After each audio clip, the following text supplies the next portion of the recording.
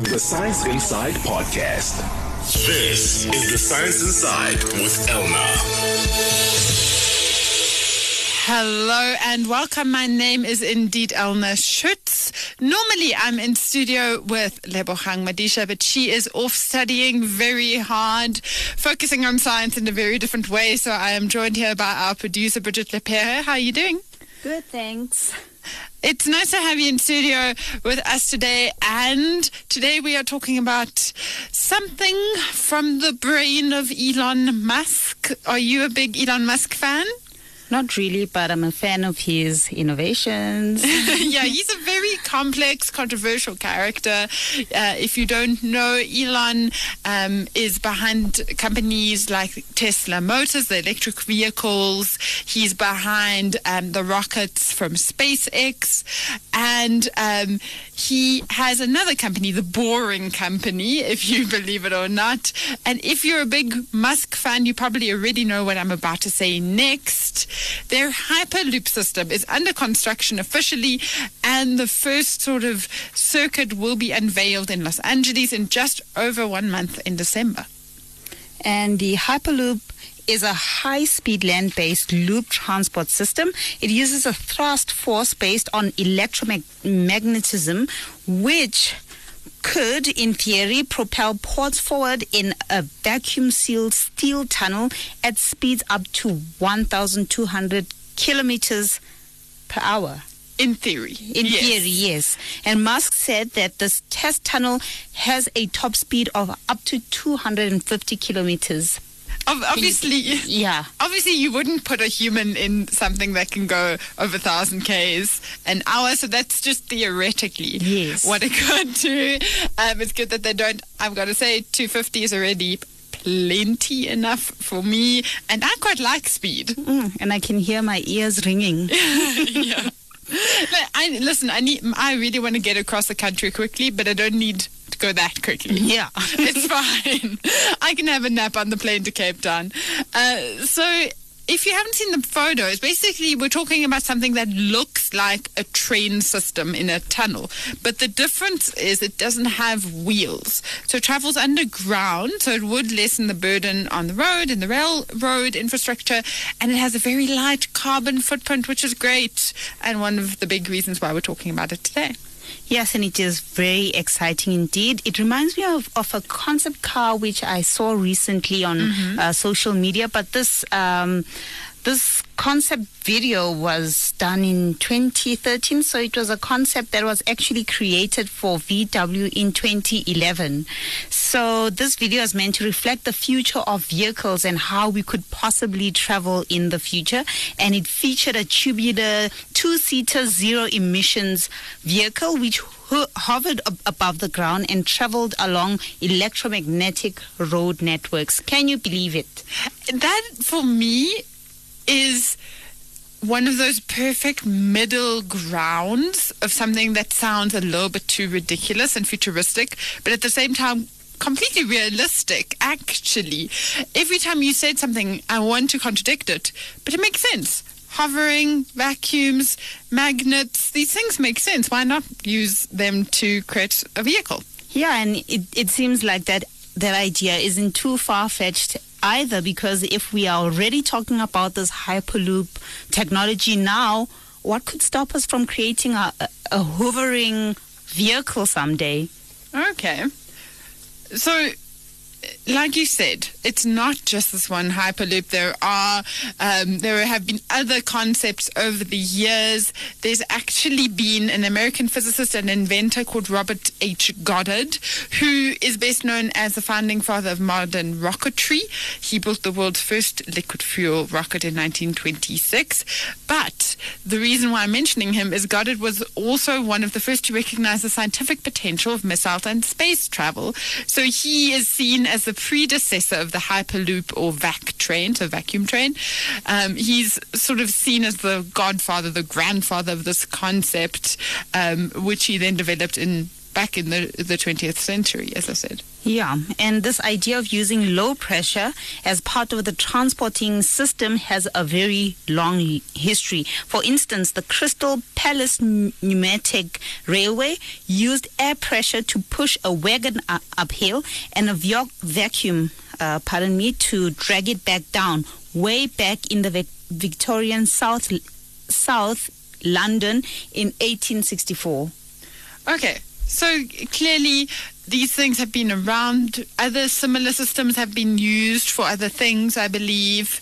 So there are these concepts, but as of yet, we'll still have to see what exactly happens with Elon Musk and his Hyperloop. I know they're saying they're going to do the first tests in December. I don't know, Bridget. There are lots of people who are skeptical of this system. Even myself, even though it makes sense, just because the raw science works doesn't mean it's going to be something that's affordable, adoptable, flexible. Or even healthy. Exactly. Yeah. So that is why today on the show, we unfortunately do not have Elon Musk with us. Unfortunately. Very sadly. But we do have some very clever people who can help us along to explain how it all works, including a physicist with whom we will be talking about magnets and the idea of using them and vacuums for transport. Then we also have Unscience, where we find out how birds are using reverse psychology. We find out whether they have selfish ambitions of helping others, or are they, are these ambitions really just for helping themselves? Then later on in the show, we go back to the topic of transport. Specifically, now we're not talking about the future or the Hyperloop, but we're looking at very much the transport that you and I use every day, whether that's Uber, minibus taxis, private cars, buses. We really wanted to get to the bottom of how are these things designed as a transport system in a city? Does it make sense? Who does it privilege, and who is it made for? We want to find out all of that later on in the show. But after the break, we will start with our science news the way we always do. If you are a huge Elon Musk fan, and you're so excited that we're talking about this, why don't you hit us up on social media? It's Vow FM on Facebook and on Twitter. You can also drop us a WhatsApp. I would love to hear a voice note from you about whether you think this whole Hyperloop thing is a good idea. And then the podcast, that WhatsApp line, I should probably give you the number. It's 084 078 4912. And the podcast is up on iTunes and wits.journalism.coza/science. But let's get into the news with Bridget after this. This week's Science Headline. So Bridget, what do you have for us in your science story? Well, this week we are looking at why science is probing hibernation to treat illness and conserve energy while helping humans to get to Mars. Okay. Yeah, I know it's a mouthful, but over the weekend, a group of researchers from various streams of science attended the American Physiological Society Comparative Physiology Symposium in New Orleans, where they discussed what the potential benefits of hibernation have on the body and what its related processes could have in aiding human health during spaceflight. Okay. So we're not planning to send ice bears or bears into space who hibernate anyway. So I'm very interested to find out how this is supposed to affect the human body. And I've got to say, just as somebody who loves movies, I wonder if these scientists watch the movie Passenger, where, I don't know if you've seen this, but it's a sci-fi movie where the person basically sleeps, I think, for a year and then wakes up on a distant planet. So maybe they watched that movie. Yeah. Well, I don't think they had enough time to watch the movie. They were busy doing the studies. Well, it is said that the synthetic torpor, which is actually hibernation, could protect astronauts from space-related health hazards and simultaneously reduce demands on spacecraft mass, volume, and power capacities. Okay, so are you saying this torpor that you mentioned, it's basically like a synthetic hibernation pod, so you're making them fall asleep? Am I understanding this correctly? No, it's not a pod. what it is a state like of lifelessness. As you had mentioned, I do mention this later in my story, but it's something that gets you into a sleep or sort of lifelessness state. And yeah. Okay, so induced coma is similar vibes. Yeah. Okay, so why have they looked specifically at this as a solution? Well, in order to survive during a period of scarce resources such as food, water, and low temperature, some animals enter hibernation or torpor, which I've already explained, and this reduces their normal metabolism to low levels for days or weeks at a time. These periods allow an animal's body temperature to fall just above its surrounding air temperature, thus conserving their energy.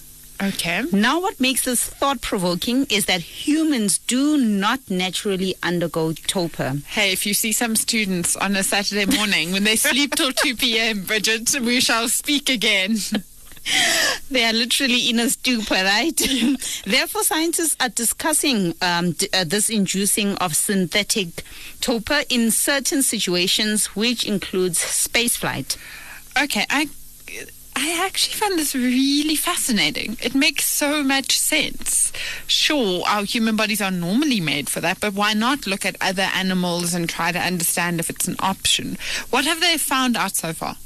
Well, just to correct you there, Elna, humans don't naturally go into torpor. So animals can hibernate naturally, but then in humans it needs to be induced because we are not created for hibernation, right? So the symposium co-chair Dr. Hannah Carey from the University of Wisconsin School of Veterinary Medicine studied hibernation in mammals, and she and her team investigated how these animals are able to safely lower their body temperature and metabolism for extended periods of time.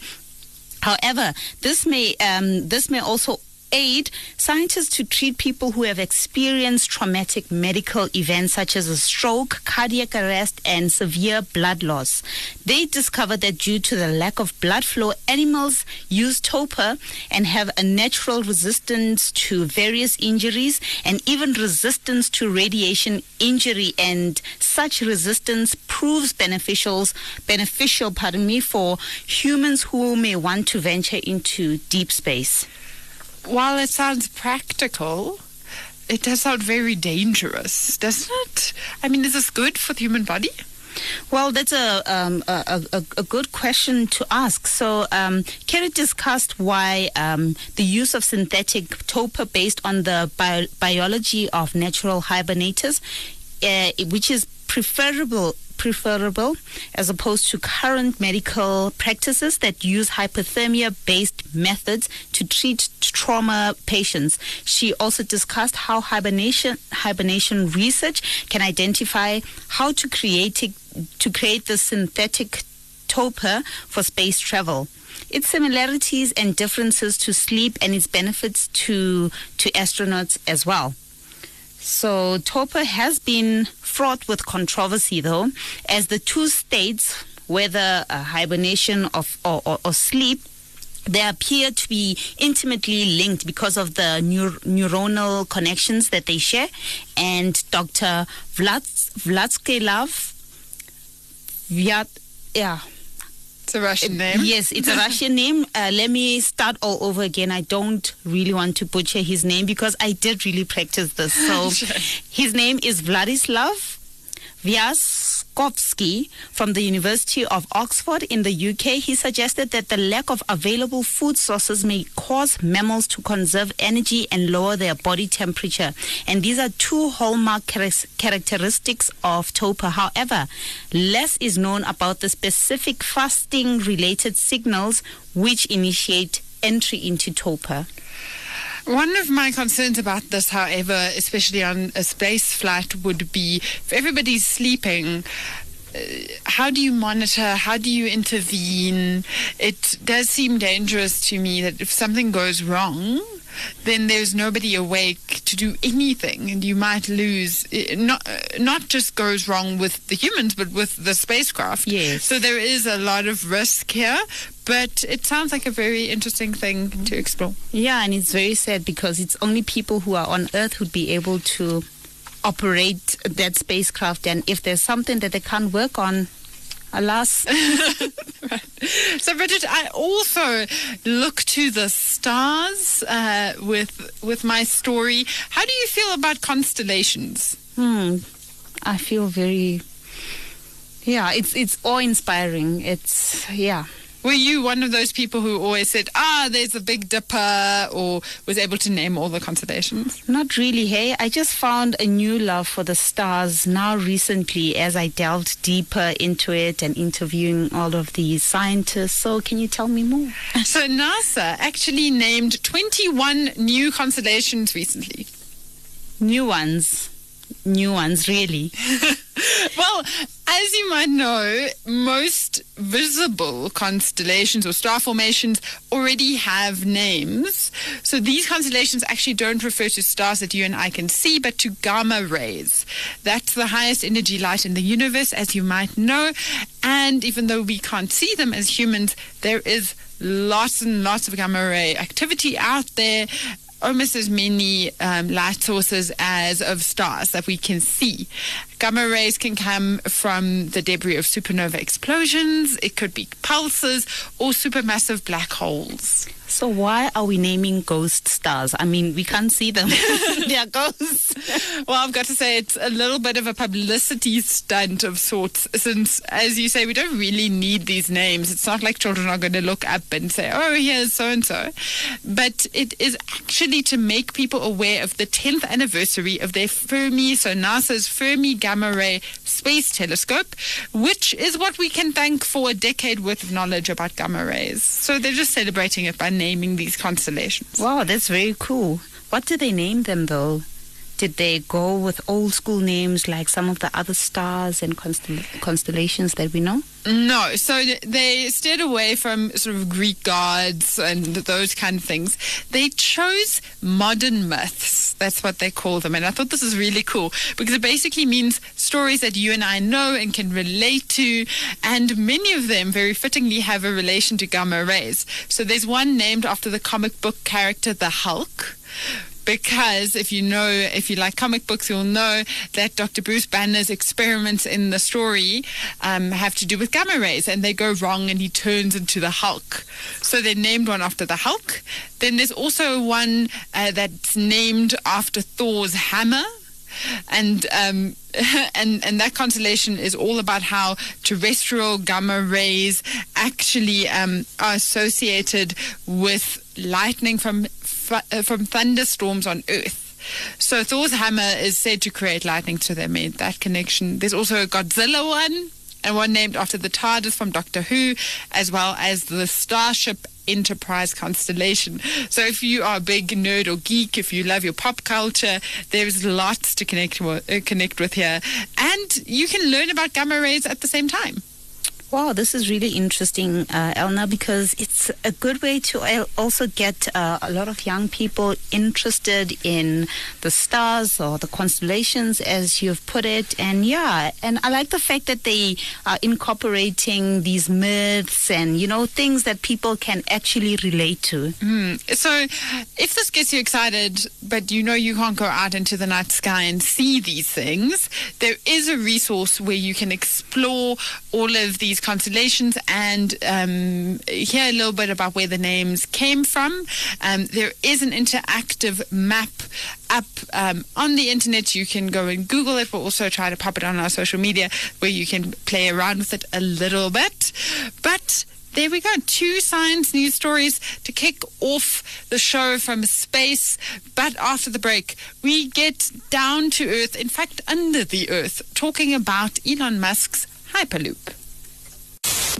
Voice of Wits has signed a code of conduct that is enforced by the Broadcasting Complaints Commission of South Africa.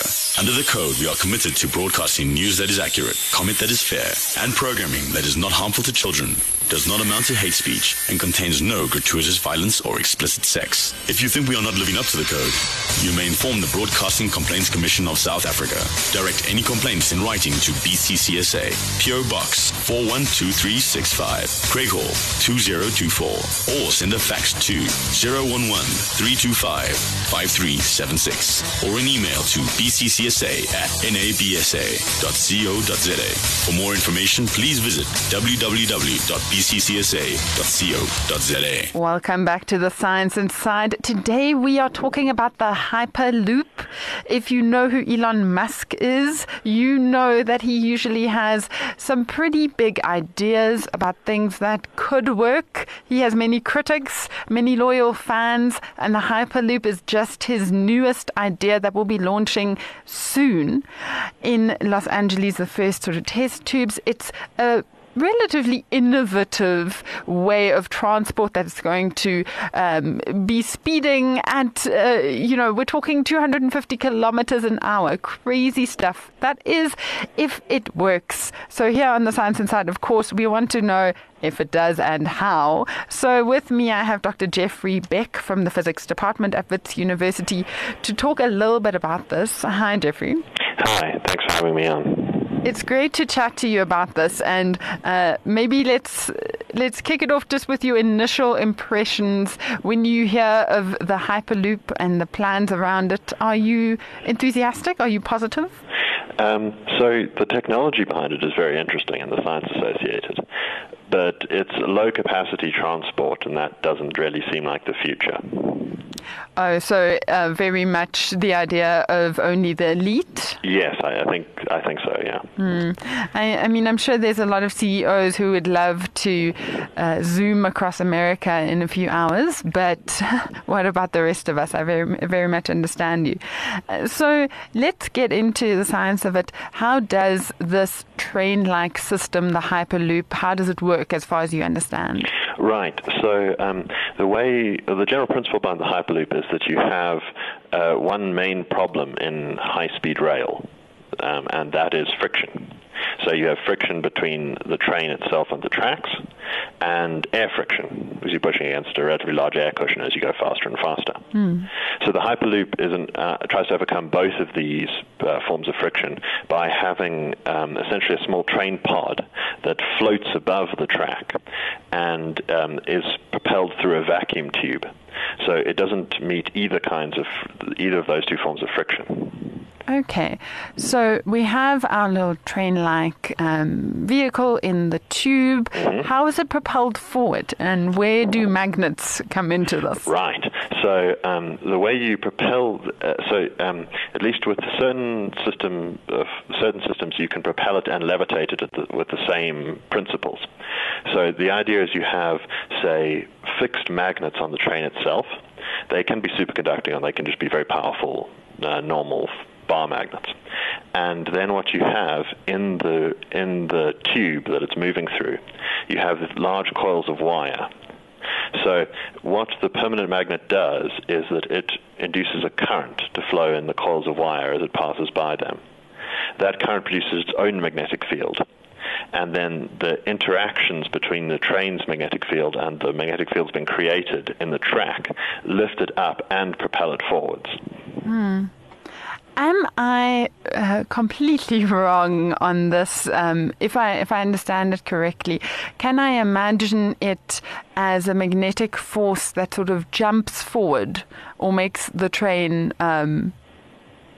propels the train forward by attracting it just a little bit further and further along? Yes. So in reality, there's a sort of a complex interplay of attraction and repulsion going on that keeps it moving forward. Okay, so if you out there are imagining two big magnets and the train sort of zooms from one side to the other, that is thankfully not what happens. Especially because, and I think this gets to one of the automatic concerns that comes to mind, that wouldn't be very good for human bodies. So even though the Hyperloop is said to technically, hypothetically, be able to move at speeds of over 1,000 kilometers, I don't think any of us would like to do that just physically. Do you know anything about the possible effects on the human body? So, at least in terms of the speeds, the problems would be during acceleration and deceleration. So you could, and of course through a curve, you could end up experiencing at least half a g worth of force in that process, which is considerably more than you experience when you take off in an airplane. And do we know what kind of effects this can have over, years and years of using this kind of technology? So I'm not actually sure about that. So we'd probably have some knowledge of it from, at least from long trajectory studies of people who've been to the International Space Station, so professional astronauts. I don't think it would have long-term impacts. It would just be a question of how comfortable it would be. Right, but magnets, levitation, all of that from a physics perspective is pretty safe. We're exposed to those kind of things every day. To a degree, yes, but we're talking quite a lot larger magnetic fields than most people would be exposed to. So, even though Elon Musk is in the spotlight, this Hyperloop technology or maglev trains, magnetic levitation trains, there's been a lot of different variations of this system, and some of them have worked, some of them haven't. We haven't really seen anything fully functional. Can you tell us a little bit about that evolution? Right. So maglev trains have been at least a big idea ever since we've had any kind of practical application for superconductors. But it's not entirely true that we don't have any working examples. China does, in fact, have an existing maglev train. And how would the Hyperloop be different to the Chinese version then? So the principal difference between them would be that the Hyperloop is a low-capacity transport, but it moves through a vacuum tube rather than just along a magnetized rail. So, do you think there's any feasibility for the Hyperloop? And I'm talking now not just about the social, economic sphere, but just infrastructure-wise, having these big magnets, all of that, from sort of technical perspective. How feasible is this as a worldwide possible norm in transport, especially here in South Africa? It's a good question. So it would obviously require a lot of infrastructure investment to get something like that established. So that is one of the major concerns, and principally why the only real practical projects going on with that at the moment are targeting America or Western Europe. Because it would just be too difficult to do in a place like South Africa, at least right now, I imagine. Possibly. It can also just be a case of demand. Not to mention integrating it in the existing transport system, of course. Yes. That is a problem. And to some degree, they look at building the tunnels raised up on sort of pylons, which can mitigate that difficulty. So is there something else from the field of physics that you might, just to end off, that you might feel is a untapped opportunity or something that could be applied to transport and make it better in the future, that perhaps scientists and people like Elon Musk should focus on next? That's a good question. I'm not sure if I have a good answer to it, though. So I think the major hope is more applications of superconductivity, as a lot of research goes into producing superconducting magnets that work at higher temperatures, which of course makes them much more economical. Other than that, I'm not really sure. So we'll have to see what the future holds. Dr. Jeffrey Beck, thank you so much for speaking to us on The Science Inside. Thanks very much for having me on. You are still on The Science Inside, and after the break, we go to our unscience. Stay curious. Stay informed. Stay on the Science Inside. Here on the show, we love to not just look at the serious science, but take a few minutes in the middle of the show to have a bit of a strange conversation when it comes to science. It's called Unscience, and we look at some research that seems strange or funny on the surface of it. Today's Unscience is produced by Harmony Malefi and has music from Sound Bible and Ben Sound. It does come from Science Daily, and we'll be chatting about it with my producer, Bridget Lepere. Let's get into it. Unusual, unlikely, unscience. Okay, Bridget, what do you have for us today? We are ready to be amazed and possibly grossed out. You never know what's going to happen with Unscience. No, it's nothing like that. It's very, something very, selfish, if I may say. Selfish? Yeah. We are finding out why certain birds help other birds for selfish reasons. So, Elna, do you have any younger siblings that you may have raised in your family? No, I am not very good with children, unfortunately. But the kids in my life, I do try. I try a little bit, but I was never that, mothering older sister. Yay! Okay, maybe you may want to hear this. Okay, it is commonly believed that birds stay at home to raise their young siblings and allow them to pass down their genes to them. However, a new study has revealed that actually these birds do this for their own benefit. Okay, it sounds like they're helping other birds. Why is this for their own benefit? This type of behavior will increase their chances of getting their mates and reproducing in the future. So, according to Charlie Cornwallis, a biologist at the Lund University, this is true because such behavior can make them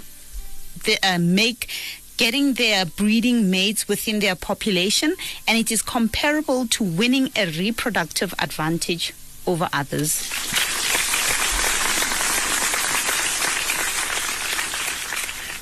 It does make some sense because if they have experience with sort of taking care of other birds, that would obviously translate into some kind of advantage when it comes to reproducing, if it is the kind of species where, the birds take care of their young, of course. But that means that when they are helping other birds, they just want, it's just a response for the future around mating. Well, not really entirely. You're thinking about it like a human being, not really like a not bird. A bird. Yeah. I need to get my bird brain going. So these birds can pass on their genes indirectly to the younger ones. This also gives them a fitness advantage in that their genes can be transmitted further to other generations. But if the individuals helped so as to pass on their genes to the new generation, there are no phenotypic differences that can be observed in the young ones, then it is likely that there is another thing driving them to do so. The thing with these studies for me always, and you touched on it just now, is that it's easy to sort of personify these animals and think about them the way we would think about humans.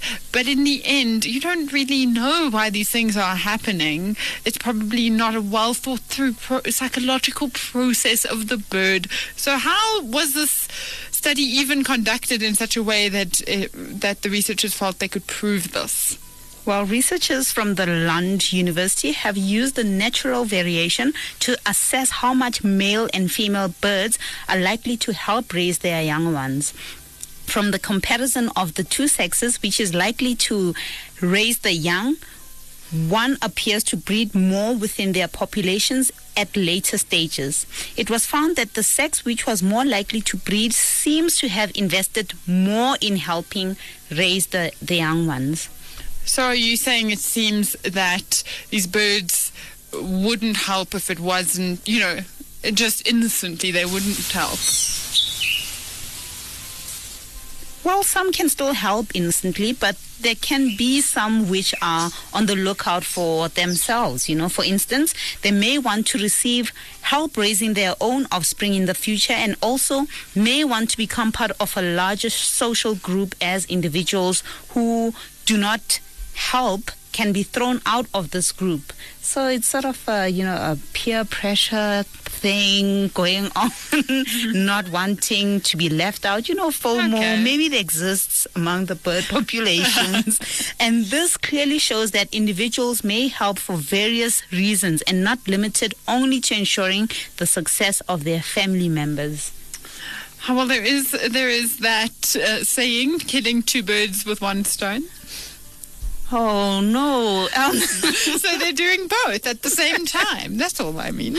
But that pun is an ugly one, the story, because being helpful allows them to share their genes and also makes them appear selfless, thus being perceived as attractive to the opposite sex. Yeah, I don't know. This whole story is a bit funny to me because I really don't think that birds think through being helpful the way that a human does. I don't think so either. But I guess this is what they may have hoped to achieve, and this is changing societal views of being helpful. As for one, you have already set your mind to change. Have you set your mind to change your helpfulness through the story, perhaps? I don't know. I mean, maybe help birds because they seem quite confused about themselves. Maybe that's who I would help. That was our Unusual, Unlikely, Unscience. Stay with us after the break. Unusual, unlikely, unscience. You're listening to The Science Inside, bringing you science around major news events. The major news event, at least if you're a huge Elon Musk fan, this week is around the Hyperloop, a new form of transportation that, if it works, is going to change many things. But you know what? You and I don't live in the future. We live right here, and you know what?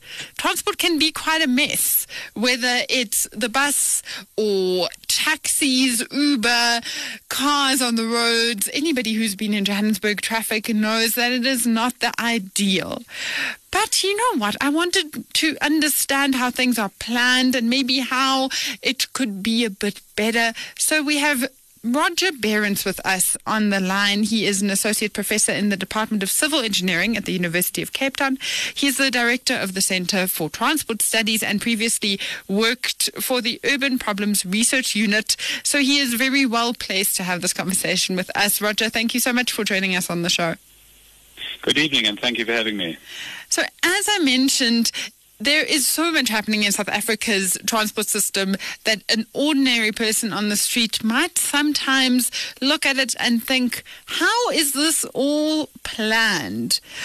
And just to elaborate on that, I would love to know, are there specific principles and sort of a macro South African or Johannesburg or Cape Town view of planning this? Or do transport systems just organically evolve with one street being built after the next? Right, so we do have national legislation that requires planning authorities in our various cities and towns to produce what are called integrated transport plans. And the legislation stipulates what the content of these plans should be. So they'll say they need to include some kind of strategy for improving the public transport system. There should be some plan with respect to how the road infrastructure will be developed over the next 5 to 20 years. So we've got a whole lot of requirements in legislation. But one of the things that's a real problem for us, and what you were alluding to in the introduction to this, was that the different modes of transport, the taxis, the rail services, the buses and so on, are very often the responsibility of different spheres of government. And so consequently, while the municipalities might put in place a plan for how they would like their transport system to develop, there isn't necessarily the various planning authorities around budget allocation and so on at that municipal sphere of government. And hence, very often the planning is somewhat fragmented. In terms of your question about what are the macro principles involved, yeah, there are sort of technical processes that transport planners will apply that try to forecast what demand is going to be in the future and make sure the supply meets that. But our Act and our various white papers give us some principles, particularly in the post-apartheid South Africa. We have requirements to put public transport first, to make transport systems universally accessible, and so on and so forth. Okay, so one of my concerns when I look at this is that there are, as I mentioned, so many different players, from your Ubers to your taxis to your private cars and trains. And you were talking about integrated transport plans, but how integrated is it really?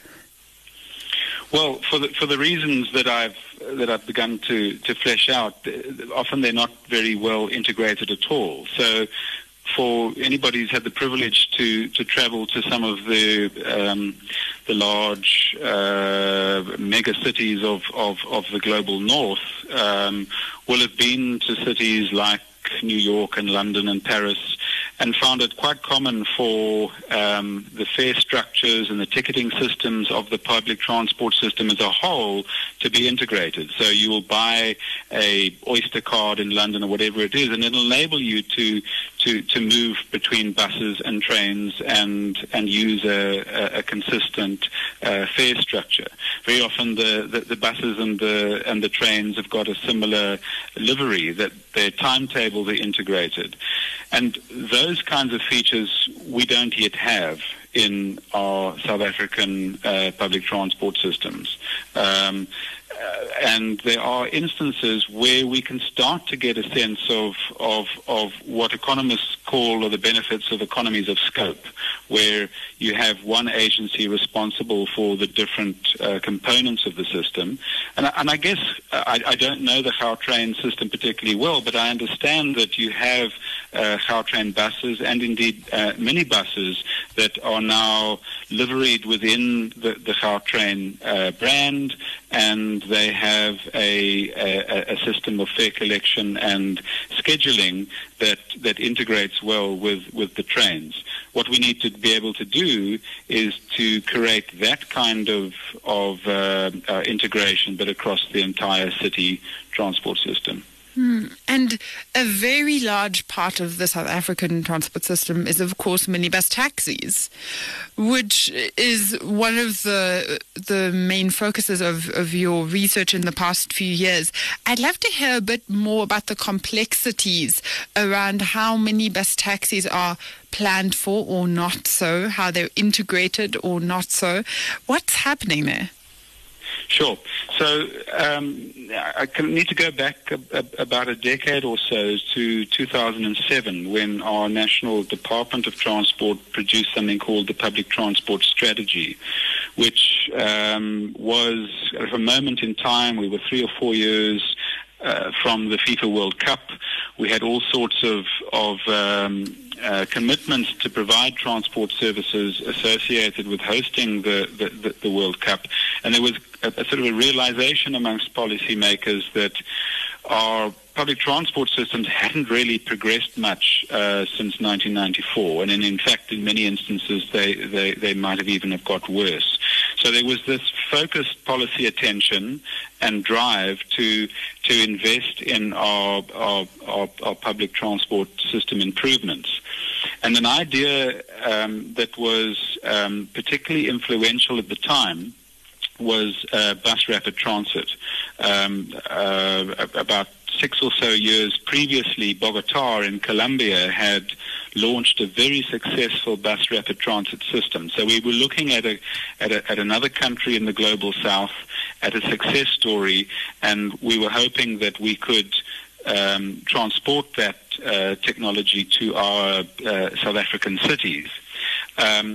And the vision at the time was that we would bring in these BRT services, and over a period of about 14 or so years, up until 2020, we would have a comprehensive BRT or rail network that covered our cities, and the existing incumbent minibus taxi operators would be incorporated into new operating companies that could either provide the bus services, be they trunk or feeder services, or perhaps other elements of the BRT system, station management, cleaning contracts, and so on and so forth.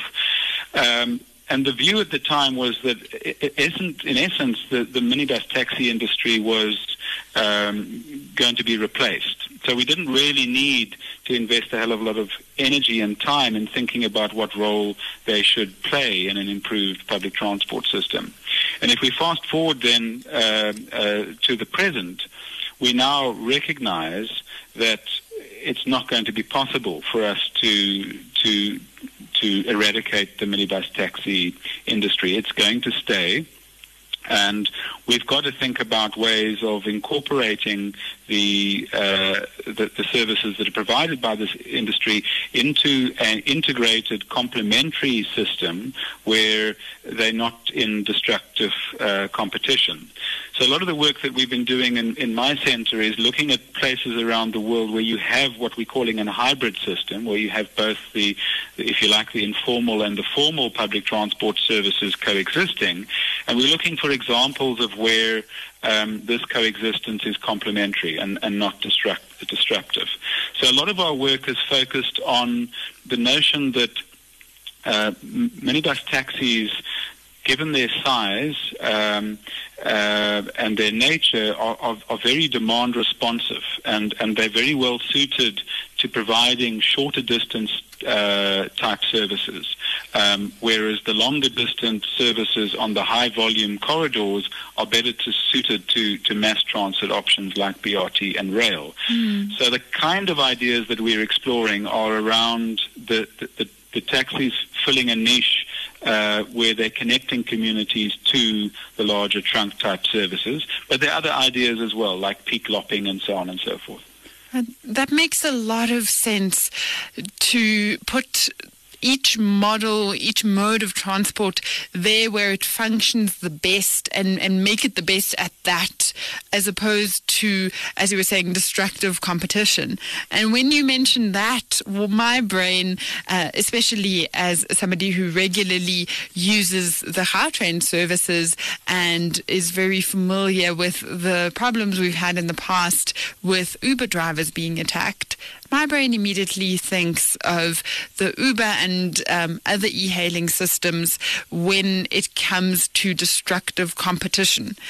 So what I would love for you to just explain to us is, can you use the example of e-hailing services as perhaps a mini case study of how a new player enters the market and how it can be treated in good and not so good ways?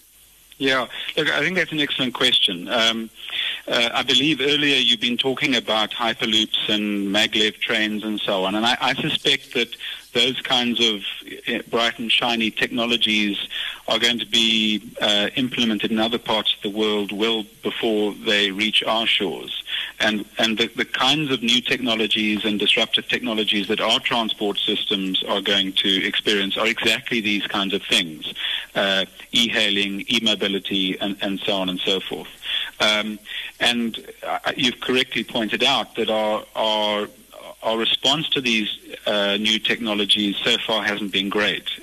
Economists would hope that as a new disruptive technology enters the marketplace and it has this disruptive effect, the incumbent service providers in the market would then learn from this and begin to adjust their service to make it more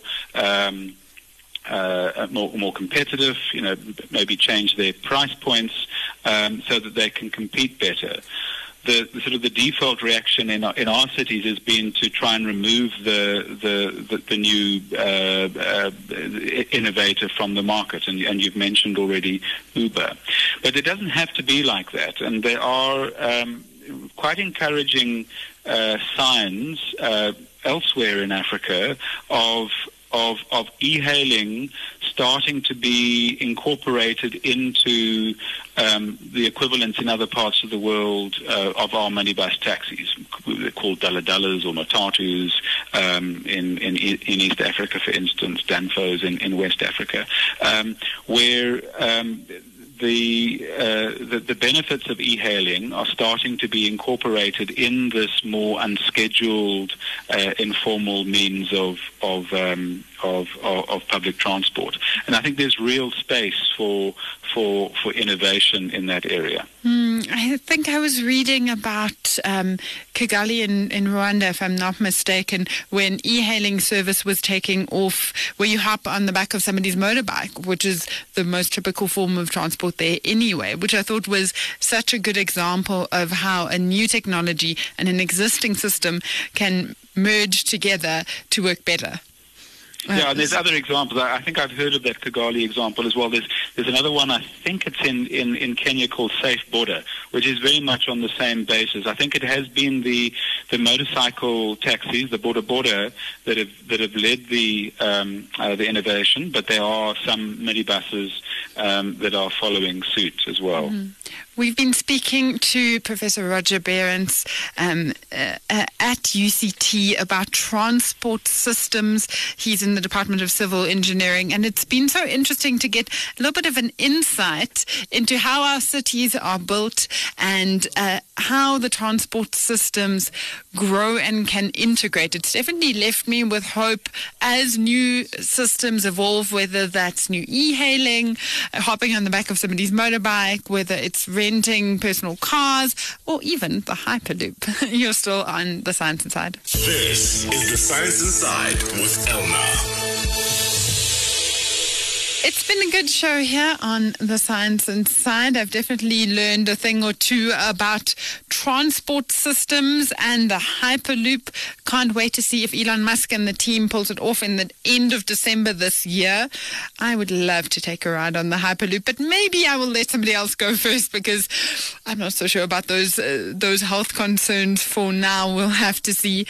A big thank you to all of our guests featured on the show today, including Roger Behrens and Jeffrey Beck. Our team behind the scenes is production by Bridget Lepere, Lebo Madisha, Gloria Mabuza, and Harmony Malefi. Tech by Kulana Sahame. The podcast, if you've missed it, is on wits.journalism.co.za/science or The Science Inside on iTunes. You can find us on social media at VowFM on Facebook and Twitter. The Science Inside is produced by the Wits Radio Academy, funded in part by the South African Department of Science and Technology. My name is Elna Schutz, and I will be with you again next week. The Science Inside, Monday from 6 to 7 p.m. on VowFM 88.1.